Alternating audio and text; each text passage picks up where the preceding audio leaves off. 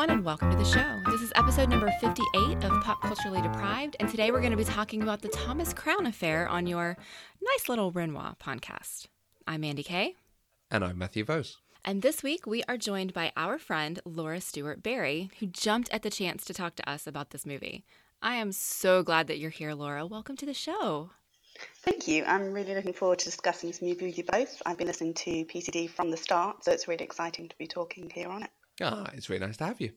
When we were talking about what films you could come and talk to us about, this was a suggestion. You said, has Mandy seen this? And I think all of us talking about it at that time went, no, but that's a great film to talk about. So we absolutely jumped at it. What's your history? Why was this such a top suggestion for you? Well, I love a good heist movie when they're done properly, but if I'm honest, I'd kind of forgotten about this film. And then I saw it was on Netflix a few weeks ago and remembered just how much I'd liked it years ago. In fact, I remember watching it for the first time on TV with my parents and dying during the staircase scene, but loving it otherwise. So I gave it another go, and wow, does it really hold up, even after 19 years, which is crazy. It's sophisticated and clever and thrilling and damn sexy. It's got that kind of intelligent swagger and amazing chemistry. And I've now watched it a lot this past week, and it's tied for my favourite film with Arrival. It's an elegant film about an elegant crime done by an elegant person. That is a great way to describe it. That is a really good summation, yeah. But I did nick some of that from the film. I don't know if you recognised it. Well, yeah. Mandy, you haven't seen this? Any reasons? Honestly, I thought this was some kind of like crazy action drama movie. And so when it came out, I wasn't really into those. This was 1999, so I was still in high school. And then once I figured out that this was probably the kind of movie that I would be interested in, it was kind of dated because it was from 1999 and it had these people in it who just weren't that really famous to me. I didn't really care about Pierce Brosnan or Rene Russo, so I just never did. What's a crazy action drama movie? Can I get examples of that, please? Not this movie. Do you mean like a Die Hard? Yeah, like Die Hard, or even like maybe James Bond-esque a little bit, or okay. I don't know, just something more serious than what this was. I don't know. I don't know how to describe it. Probably the closest thing I can describe it to would probably be like Ocean's 11. Mm-hmm. Okay. What I thought it was going to be like. And I wasn't super interested in that in 1999. That's fair. I mean, it's not because it's a good film, but you know. You're absolutely right. We all know, if we've learned anything about me from watching the show, is that I have had a very misguided past. That's why we are correcting it now. All right. Well, The Thomas Crown Affair is an American heist film directed by John McTiernan. It is a remake of the 1968 film of the same name, which starred Steve McQueen and Faye Dunaway. Released in August of 1999, this version stars Pierce Brosnan, Rene Russo, and Dennis Leary. The screenplay was written by Leslie Dixon and Kurt Wimmer, but director John McTiernan made several adjustments, including changing the heist from a bank robbery, as it was in the original, to a museum robbery. He felt that modern audiences would not be sympathetic with a man who robbed banks out of boredom. He also changed a polo match from the original film that was written into the new script into the catamaran race because he thought it was too cliché. Pierce Brosnan did his own stunts in that scene. Overall, the film had favorable reviews, and it grossed $124 million at the box office with a budget of only $45 million. Now, I tried to write a synopsis of this, but I found that I couldn't do any better than how IMDb wrote it. And they said, a very rich and successful playboy amuses himself by stealing artwork, but may have met his match in a seductive detective. Oh, you don't like it? They're never quite on point. I'm not sure I'd describe him as a playboy. And I'm not sure I'd describe her as a detective. I don't know. I think he's quite Playboy-esque, isn't he? You know, at the beginning, he enjoys women and, you know, he's basically James Bond, but doesn't kill people, as far as we know. Yeah. And she's basically an insurance detective. And she's definitely seductive. That's true. Oh, absolutely. That is true, yeah. I have no quibble with that one, yeah. Mandy, how were you able to watch it? Well, my boyfriend has a million movies, and he happened to have this one, so I did not have to rent it, which was wonderful. Great. Laura, I suspect you and I watched it in the same way. How were you able to watch it? Yeah, Netflix UK came through this time. Mandy, you thought it was a crazy action drama film. Mm-hmm. Any other expectations for it? Well, I mean, because of that, and because it was Pierce Brosnan and Rene Russo, which are not two people who are really on my radar very often, I kind of thought it was going to be just okay. I didn't really have high expectations for this movie. What's your experience of those actors then, and the director? Well, John McTiernan, I've seen Die Hard and Die Hard 2, because we've done both of those on the show. Pierce Brosnan, I will never see him and not think of Dante's Peak. Although now Mamma Mia is pretty close up there now. I am actually aware that Pierce Brosnan was James Bond. I've just never seen any of his James Bond movies. I was surprised I've seen Rene Russo in as many things as I have, but most of them are from like the early 90s. Outbreak, 10 Cup, Ransom, Yours, Mine, and Ours. And then, of course, she's Thor's mother in Thor. And then Dennis Leary, I have no idea why I know who he is. I just do. He's been in a lot of stuff, because he did stand up for a while as well, didn't he? I have no idea. I know his face. I know his name. I looked through the list of stuff, and I didn't recognize any of it. So I have no idea. Okay. No idea. So, having watched it now, did you enjoy it? I did. I absolutely did. I'm surprised I enjoyed it as much as I did. If you look at my thoughts doc, like, it was kind of a roller coaster, and towards the end, I was just going back and forth and back and forth. Oh my God, what's going to happen? What's going to happen? Did he do this? Did she do this? And I was just so invested by the end that I needed to know what was going on, and it was amazing. Oh, I'm so relieved.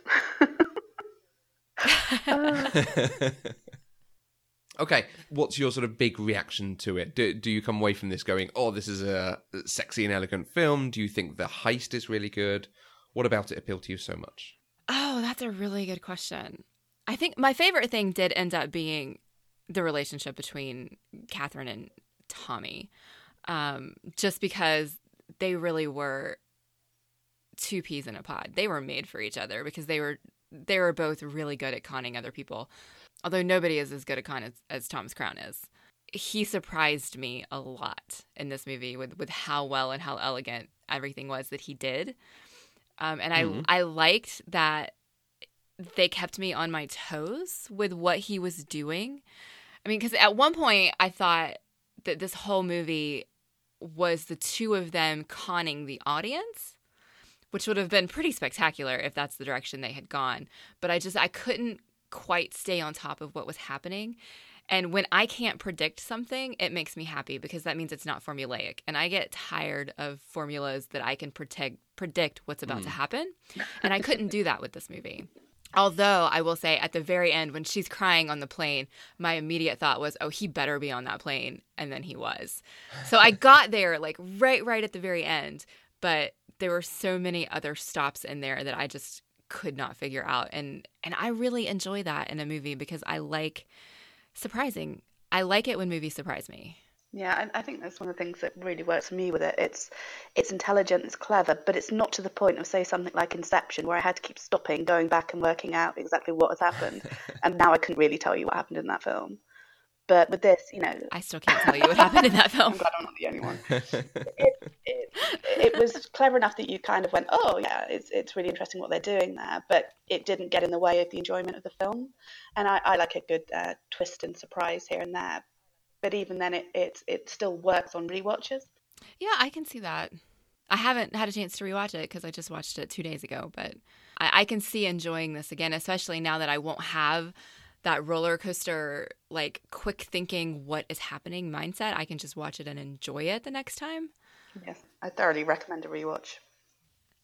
I'm going to be a touch negative, so I'm sorry, and I know I'm outnumbered. The thing I would change is the opening credits, where you have people's names appearing and it swaps letters, the graphic swaps, so the two R's in Rene Russo swap around. That's pretty bloody and it's just picky though, Matthew. Well, but it set me up with this is going to be about swapping things. So as soon as he puts the artwork back in the music, he donates the replacement artwork. I'm like, oh, okay. I think I can see what's about to come here. I had never made that connection. Oh, really? Okay. And it's the problem when you're watching, you're like, okay, what's going to happen? What are they doing? What are they doing with this graphic? It just set me expecting it somewhere. I didn't even notice that. Anyway. I've watched this film, I think, 6 times this week. That's never...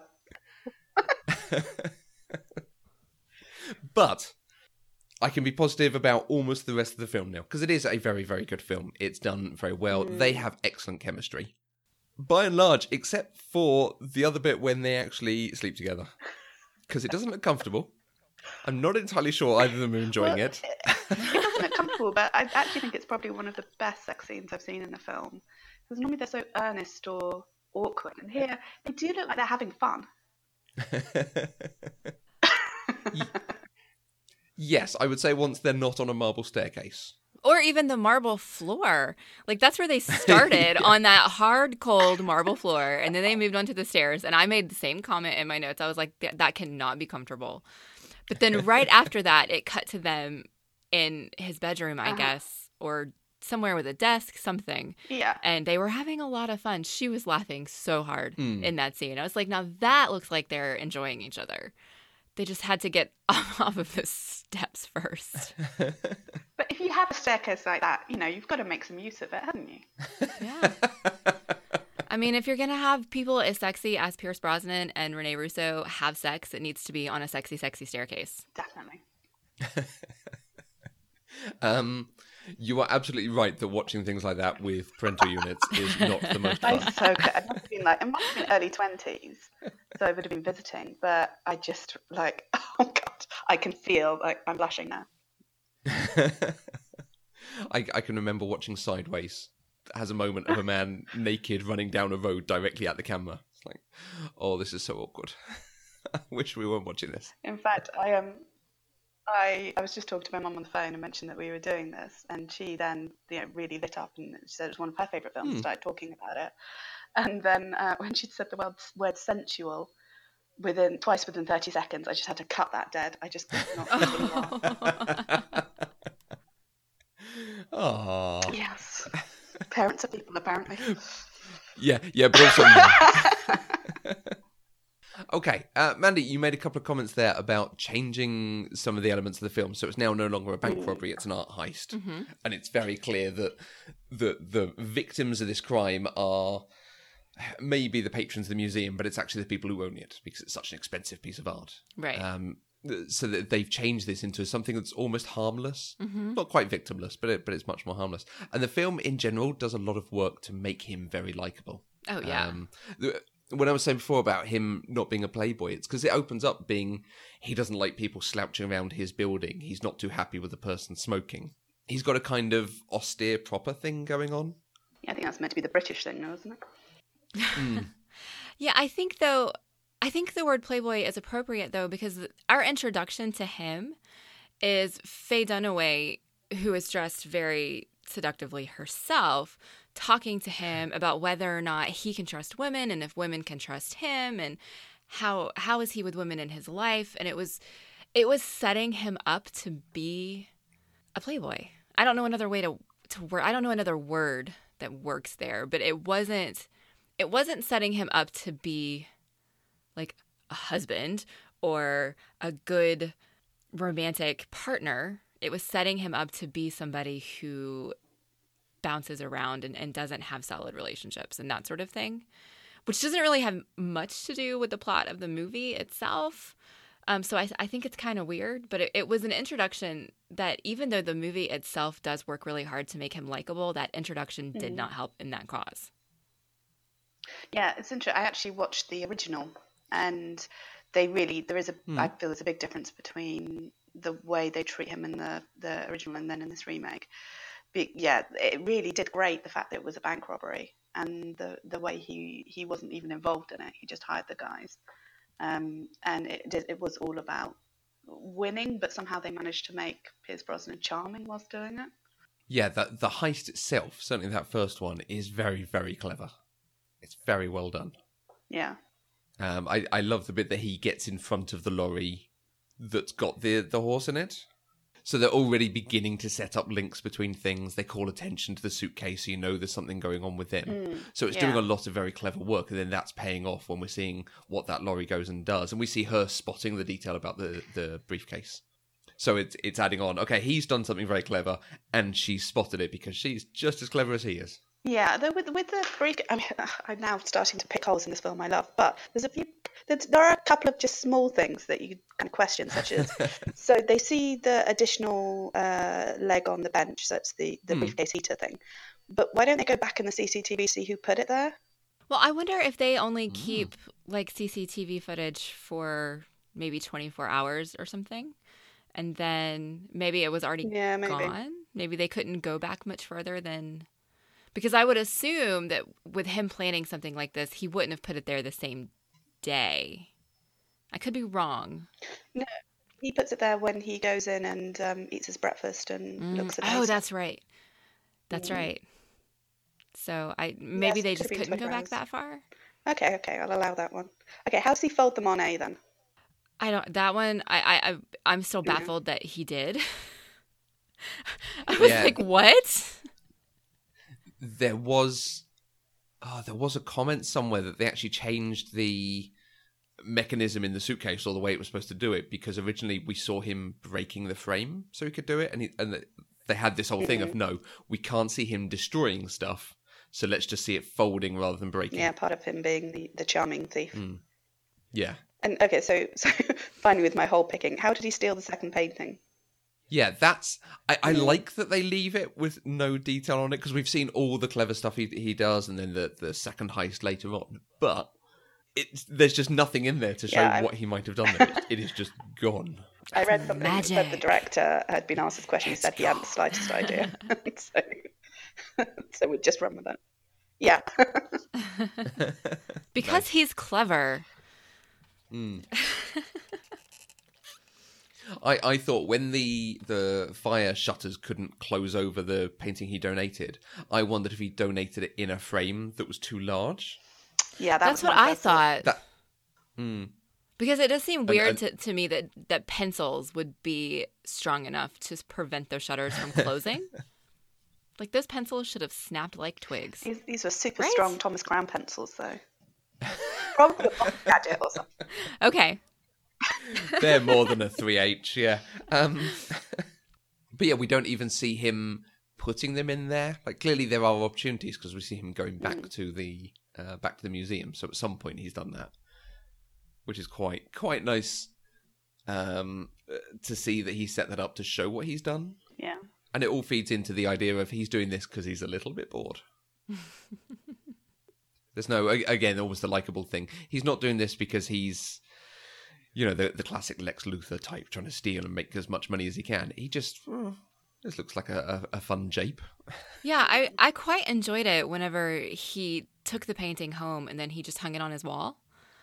Because I was thinking, wow, he really is just doing this because he enjoys art. And, this isn't some money-grubbing crime. He's just doing it because he thinks it's beautiful. And then it got even better when you realize that he took it back like 2 days later. Yeah. Like, he just did it because he can.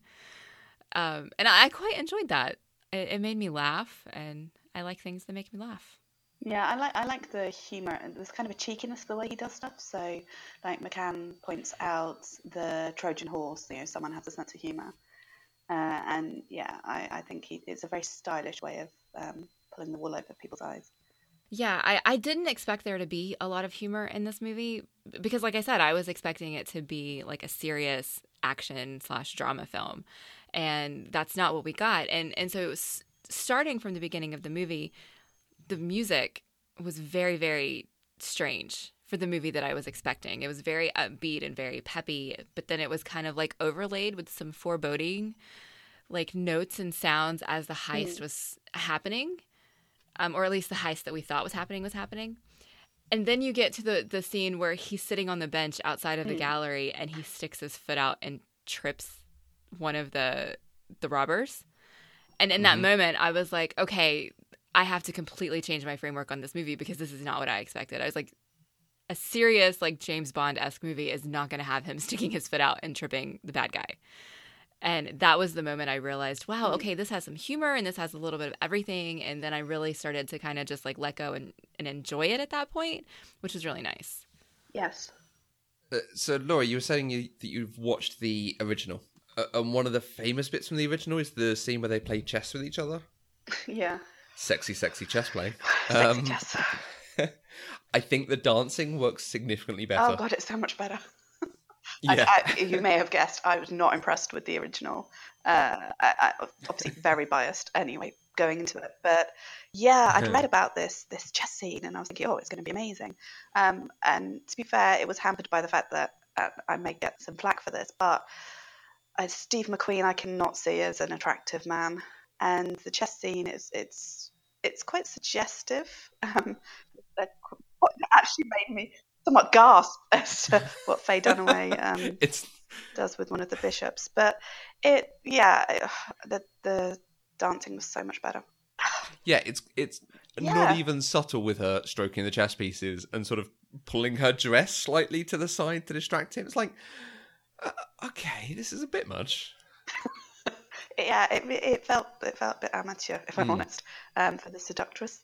But I mean, one of the things also I think that they did so much better in this film is maintaining that tension between them. I think, quite often in films and TV, I'm particularly thinking of Ross and Rachel and Friends, the tension is the will they, won't they get together, and then Ross and Rachel, will they, won't they get back together. And so, the films quite often it's right at the end that they get together, because after that it's boring.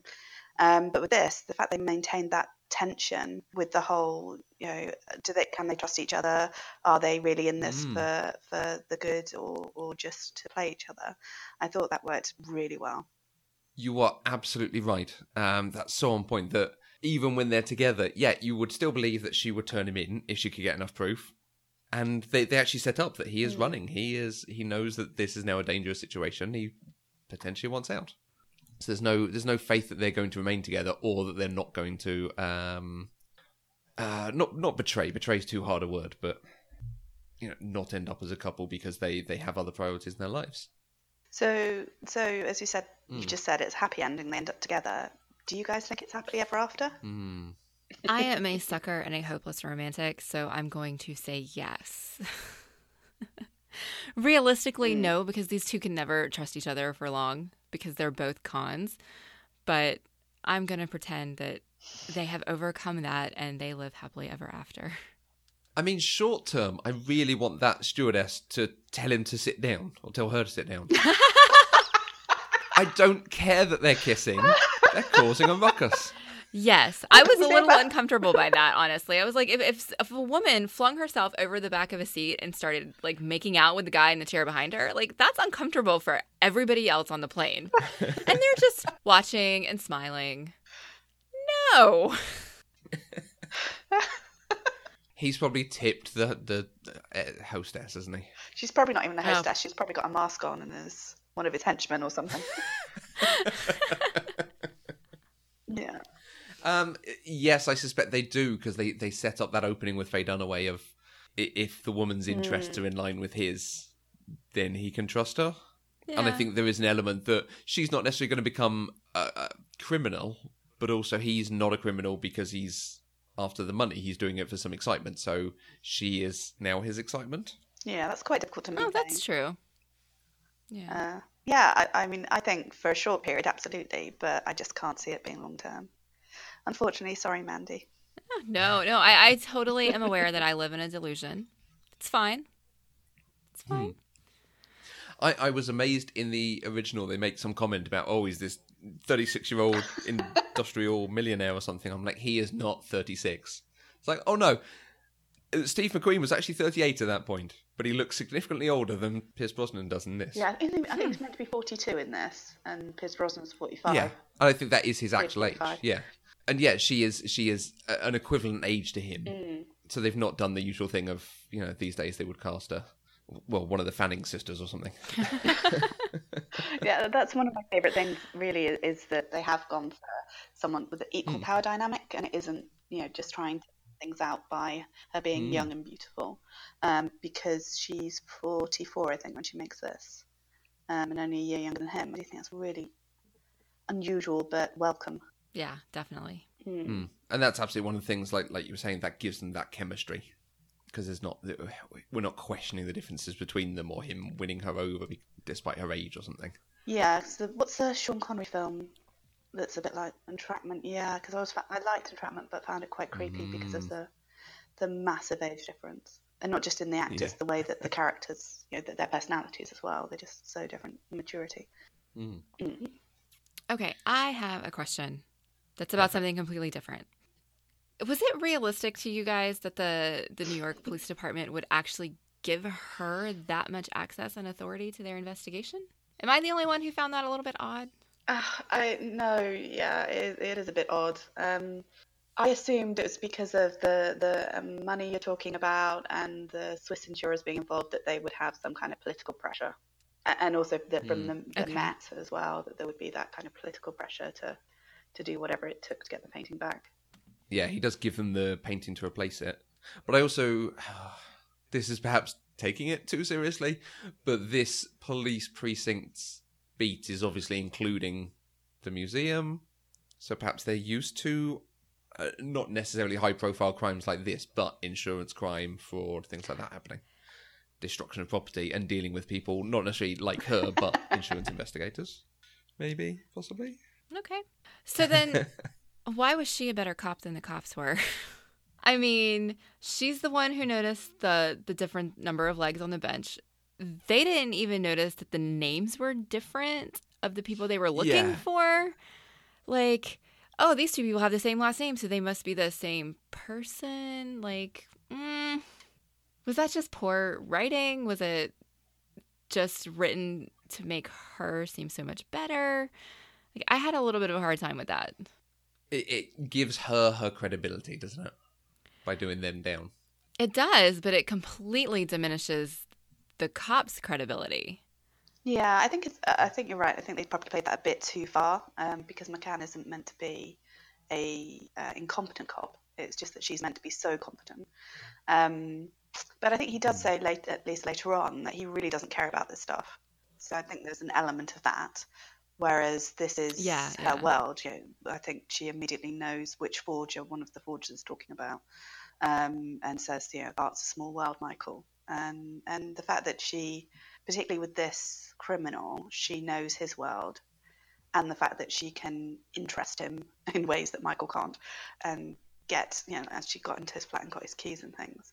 I think there is that, you know, she has that benefit. But I think you're right. It's mainly just to emphasize her competence and intelligence, which they're a bit heavy-handed on. I think you're right. They could have scaled that back. Right. I also, it's making me think about the way they're obviously building her character and the actual forger that he uses, who is implied to be a sort of bit on the side, perhaps. The young blonde girl. Yeah. Who I think she gets a name, but doesn't get any lines. Despite being on screen a couple of times. And you've got Faye Dunaway, who has some lines, but doesn't have a name. Yeah, I really liked the fact that that she turned out to be the forger. I think that was really good. And from the beginning, I didn't believe that he was with her, because it seemed clear he was setting that up.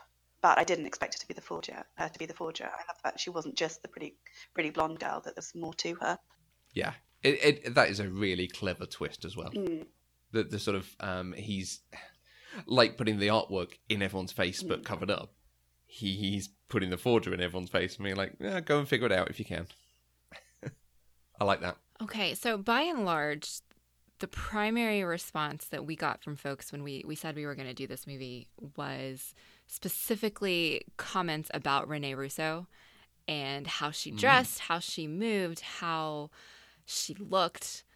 That seems to be the main thing that stands out to people that they remember in this movie. What do you guys think about that? Yeah, I'm jumping ahead somewhat, but I think Rene Russo is my favourite thing about this movie. And her character, she's so well written, she's capable, she's smart, and she's really confident in her sexuality, and so she's powerful, but she's so vulnerable. I mean, that line when she says, men make women messy, and then later on as she breaks down. And the fashion, I could go on forever for the fashion. If I won the lottery, I would be straight on the phone to a personal shopper, basically wanting the modern equivalent of all of that, which is amazing. See, it's like 19 years old, and it really does stand up. I think a lot of it was Celine when Michael Kors was designing for them. But I just have a whole long list here actually of all of my favourite outfits, which I won't bore you with. But yeah. I think I agree with you about all of her clothes that she was wearing. I kind of want most of them. But I was distracted by the dress she wore to the ball, if you can even call it a dress. I think that was the plan. And and I mentioned that on Twitter, and I think I had made the comment that I thought the dress was a little bit tasteless. And I got a response from our friend Jen at Generosity, and she said, "While I might not like the tastefulness of the dress she wore, I think she deployed it masterfully. She needed to send a message to him that she can navigate his world and break the rules and get what she wants." And I really appreciate that perspective, because it is saying that she is empowering herself to get what she wants. She is not just trying to be a sex object. She is using what she has to get what she needs. And that I can appreciate more than, let's just put this hot woman on the screen in this piece of fabric that you can clearly see all the way through. Yeah, I think it's a really good point, because I've kind of been going back and forth on how feminist I think she is as a character, because, you'd say she by using her sexuality and her wiles, it's not exactly very politically correct, but it's her using whatever it is she's got at her disposal, including the fact that she is a very attractive woman, and what she can get out of him, just by, which is really ridiculous, that she can put on a dress and dance about and get information from him, but it worked. Right, because I don't think when she put that dress on, she was intending on ending up sleeping with him or having a relationship with him. I think she really was just trying to use it to bait him into getting the information that she wanted, which is a very different thing than you might expect. I think you're right, actually, because I've wondered about that, as to whether she thought that was coming all along. But then it's when he says, "Do you want to dance or do you want to dance?" which is a great line. And you can see before she goes into the kiss, she does look at him for quite a long time, and it does look as if she's making up her mind there. Right. Matthew, what were your thoughts on the dress?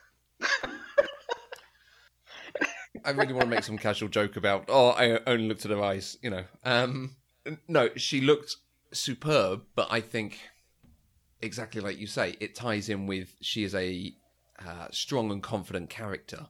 She's not just the way she looks. And arguably, it's only that point she starts going for looking good to be a distraction or as part of her arsenal. Whereas, again, if I compare it to Faye Dunaway in the original, she is stunning. Yeah. Absolutely beautiful. And her characterization about her quality comes because she just comes up with ideas randomly. We don't get walked along the step of here's how she got to that point. She just is inspired to come up with this idea to get someone to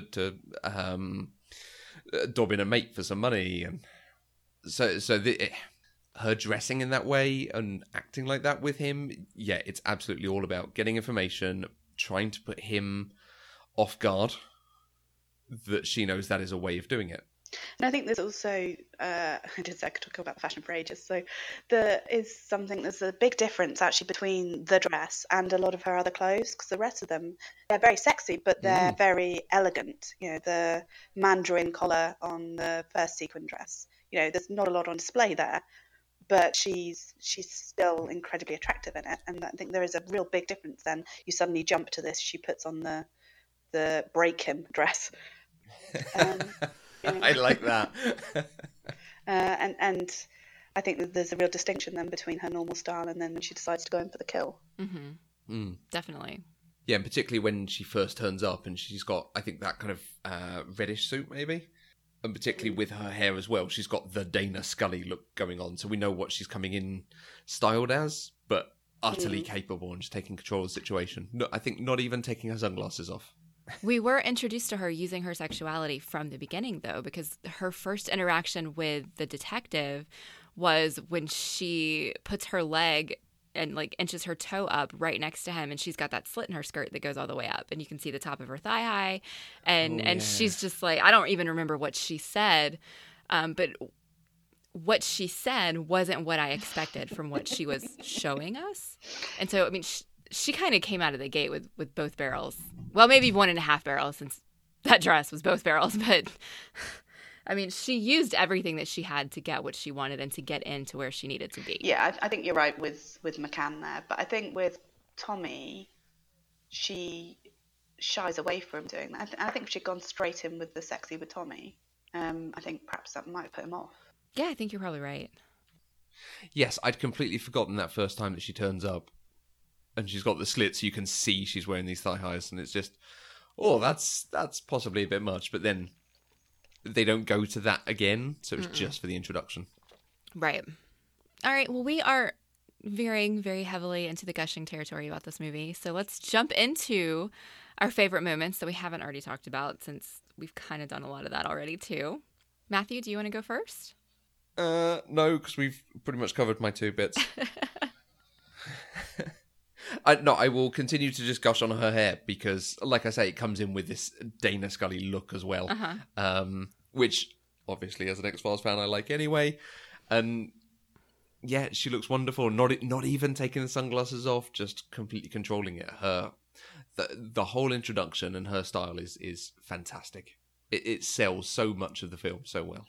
I can agree about her hair. I was watching this and I was like, my hair is almost that long. I wonder if I can get my hair to be that thick and to look like that. Because she does have pretty great hair.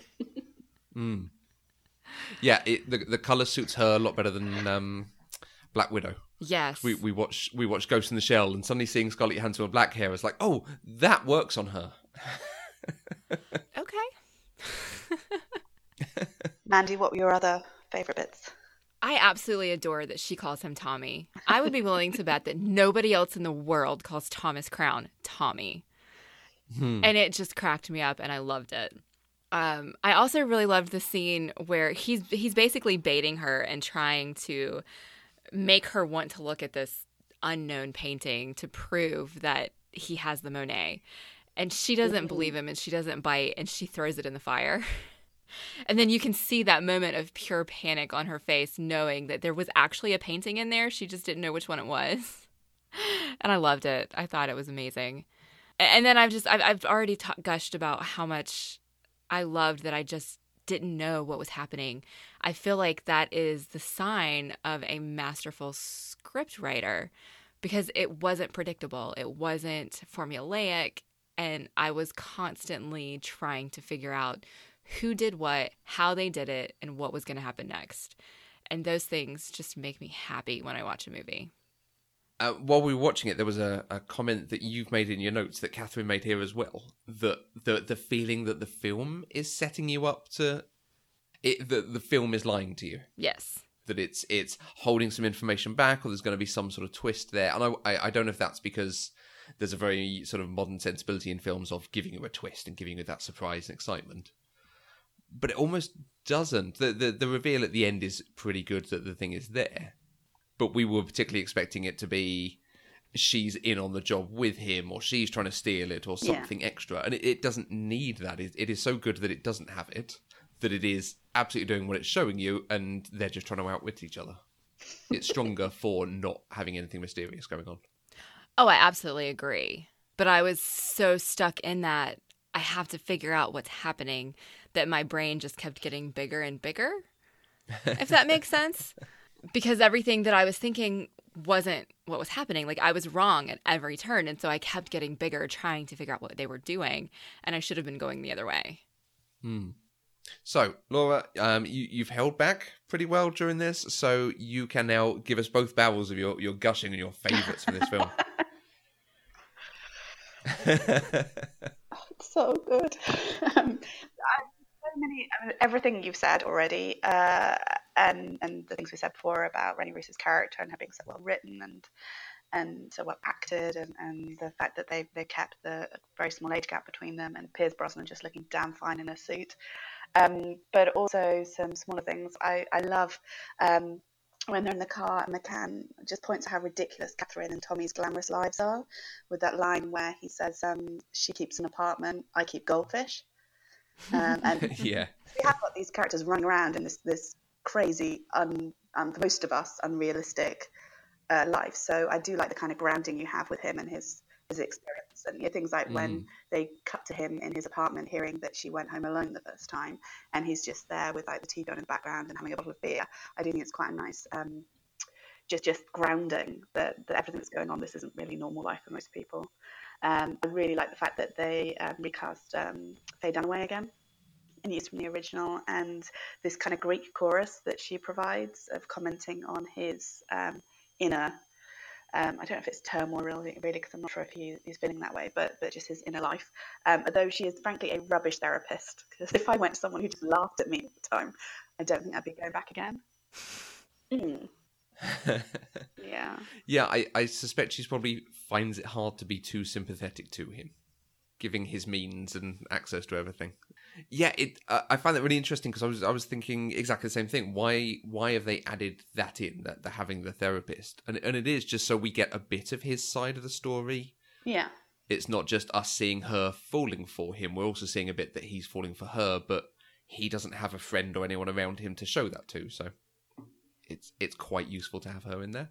Yeah, I think so. I think it works really well. And I like the fact she seems to be having lots of fun with it.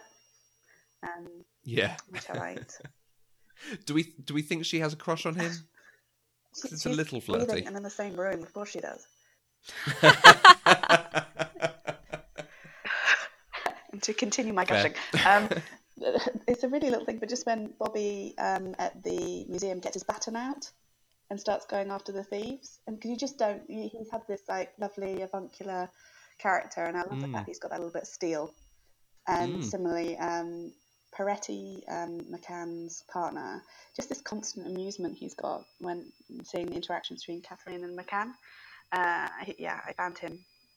I listened. I think I read somewhere someone talking about comparing this to Die Hard and saying that McCann is McClane and that Peretti is his Al, which I thought was an interesting way of looking at it.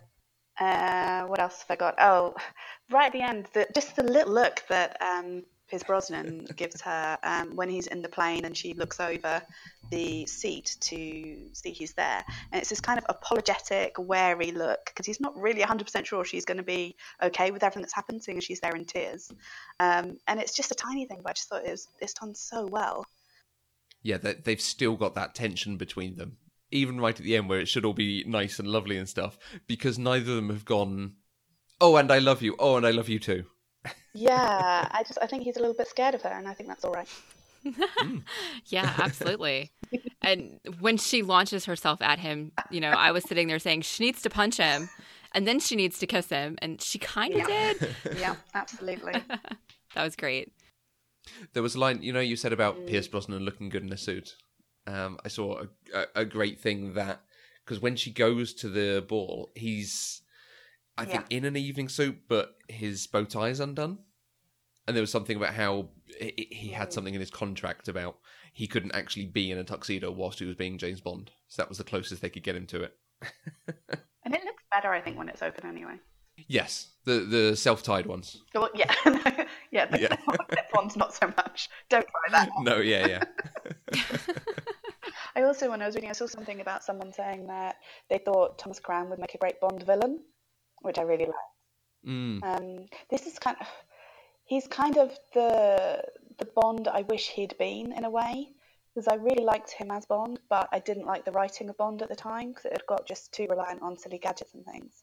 And so this kind of slightly jaded, smooth but not sickly so. I think that would have been a really nice way for him to do Bond, but unfortunately we didn't get it. Yeah, it's almost closer to Daniel Craig. Yeah, in absolutely. the way they did Pierce Brosnan. But Pierce Brosnan is prettier. Yeah, so. I'd get that. All right, well, is there anything else that we need to discuss about the Thomas Crown affair? But was there anything else in your conversation with your mum you wanted to cover? No. Definitely not. Okay. It's really nice that she likes it as much as you, though. Yeah, it is. I mean, I suppose it crosses the generation. My mum's quite young, but sorry, I should say very young. I think it really does, and I think it's kind of because it works. It works in so many ways. Because you've got the thriller, and you've got the caper, and you've got the romance, and I think it. Well, sorry, I'm just gushing again now. But there was one other thing. Have either of you seen or read any of the 50 Shades of Grey? Yes. Well, I've read them. I haven't seen them. Maybe I'm not admitting to it. Didn't she steal the glider scene from this? Because it felt exactly the same. It's been so long since I've read it, I don't remember. And if it was in the movie, I haven't seen the movie, so. Yeah, I can't remember if it was in the movie. It's possible. I mean, considering that, you know what? I'm not going to say that, but No. Are you going to put them on your list? no. I was gonna say, considering that the whole premise of 50 Shades is that she stole it. She probably did steal something from the Thomas Crown Affair too. So True. Yeah. Yeah, that's true. That's true. And the only other thing that I noted that I found interesting when I was kind of researching is there is talk of a third remake. Did you see anything about this? I saw talks of a sequel. Oh, I didn't see that. Apparently, John McTiernan wrote the screenplay for a sequel while he was in prison. Okay. He said that in like 2014, but I didn't see anything beyond that when I was reading about it. But I didn't see that someone else was planning on another remake. So that sounds interesting. Maybe. Yeah, wasn't there one of the guys from Fantastic Four, I want to say? Yeah, Michael B. Jordan. Hmm. Who I think was he Flame Boy or whatever he's called. Yes. Yeah. Huh. I Wait, he was going to play Thomas Crown? Yeah. But that is from a few years ago, and it's still on Interesting. IMDb as in development. Huh. I feel like he might be a little young. I think there is something about the having worked for it and gotten to this point of I've done everything in life. Yeah, Yeah. absolutely. I'm sure the people who loved the first one when they saw this as a remake thought, oh, it's going to be awful, so perhaps we should give it a chance.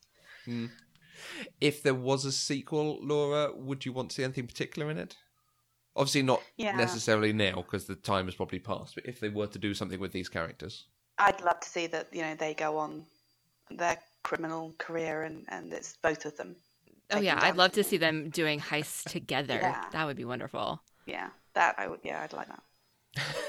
And we have another investigator.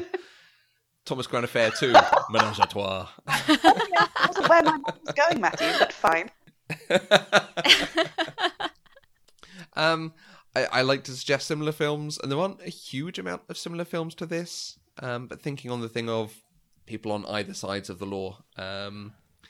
Mandy, a couple of films you might possibly want to check out if you've not seen them. Entrapment, we mentioned earlier, Sean Connery and Catherine Zeta-Jones. I have not seen. Okay. It is a bit of fun, but it's also very silly. And like Laura says, it's possibly a bit creepy. Yeah, I still find it fun. So yeah, it's worth a watch. There's a film called Out of Sight with George Clooney and Jennifer Lopez.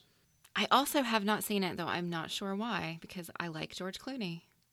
Yeah, that's one of his early films, but one of the first times it's like, oh, yes, this guy could be a proper movie star, not just a TV actor. Okay. Maybe I did very see good. it, but I just don't remember. I don't know. They have good chemistry. That's Okay. a good one. And then I will admit there were points of watching this and going, if I didn't know this was a remake, I'd think this was them doing Heat, but with a man and a woman rather than two men. Because Heat has not the same story, but some of the same tension between Al Pacino and Robert De Niro. Have not seen that one either. Okay. That's a solid film. I feel like you've mentioned it before. I suspect so. Okay. It is one of my favourites, so. Okay. Cool. I may well add them to the list. But Laura, do you have anything you'd want to see if Mandy's seen it or not? Yeah, just too many though. 'Cause I think we've got quite similar tastes. So there's lots of things that I've not actually seen that are on the list. So it's a good opportunity for me to see things. But stuff I have seen, is Arrival too recent for you guys? We've both already seen it. Oh, it's so good, isn't it? Okay, But no, it's not too recent. We are happy to watch any films. okay. How about Before I Go to Sleep? It's Nicole Kidman. That one I actually just looked up because I hadn't heard of it. I have not seen that one. Yeah, I thoroughly recommend that one. Have you seen it, Matthew? I don't think so. Nicole Kidman and Colin Firth, sign me up for that. Yeah, and I read the book first, and thoroughly recommend the book as well. But it's one of those ones where you don't 100% know what's going on, and it's then revealed. But the other one would be, I don't know if you have seen any Bond, but if you see some of it for the list, then Casino Royale. Casino Royale is the only Bond movie I've ever seen in my whole life. Okay, well, that would have been my recommendation, but in that case, then Before I Go to Sleep, that's yeah. Okay. We want to say thank you to everybody who gave us feedback for this movie and this show. And if you'd like to contribute to the conversation, you can use the hashtag PCDeprived on Twitter. You can find us on Twitter, Facebook, and Instagram at Eloquent Gushing. You can also email us at podcast@eloquentgushing.com, or you can leave us a voice message at speakpipe.com/eloquentgushing. You can find each of us on Twitter. I'm at Mandy Kay. And I'm at Matthew Vose. Laura, thank you very much for sharing one of your favourite films with us. This has been a fascinating watch and really great to have you on. Where can people find you? Well, I'm on Twitter. That's probably the best thing. That's at Laura_Sberry. Excellent. Go find her. She shares fascinating things about the city. Okay, pressure. There's always goings on. It's like, oh, I haven't seen that. Oh, that's interesting. Yeah, it's amazing when you're on a career break. You have a lot of time to see what's going on. That's fair. Pop Culturally Deprived is 100% funded by listeners like you through our Patreon page. Any amount you can give gives access to exclusive content and helps to support the network and develop other shows. To find out more, go to patreon.com/eloquentgushing. And don't forget to visit the homepage, eloquentgushing.com, for the latest news and announcements on our newsletter and to find the other shows that we do. We'll be back next week with another episode of Pop Culturally Deprived, where we'll talk about Parks and Rec Season 5. Until next time, I'm Mandy Kay. And I hate being a foregone conclusion.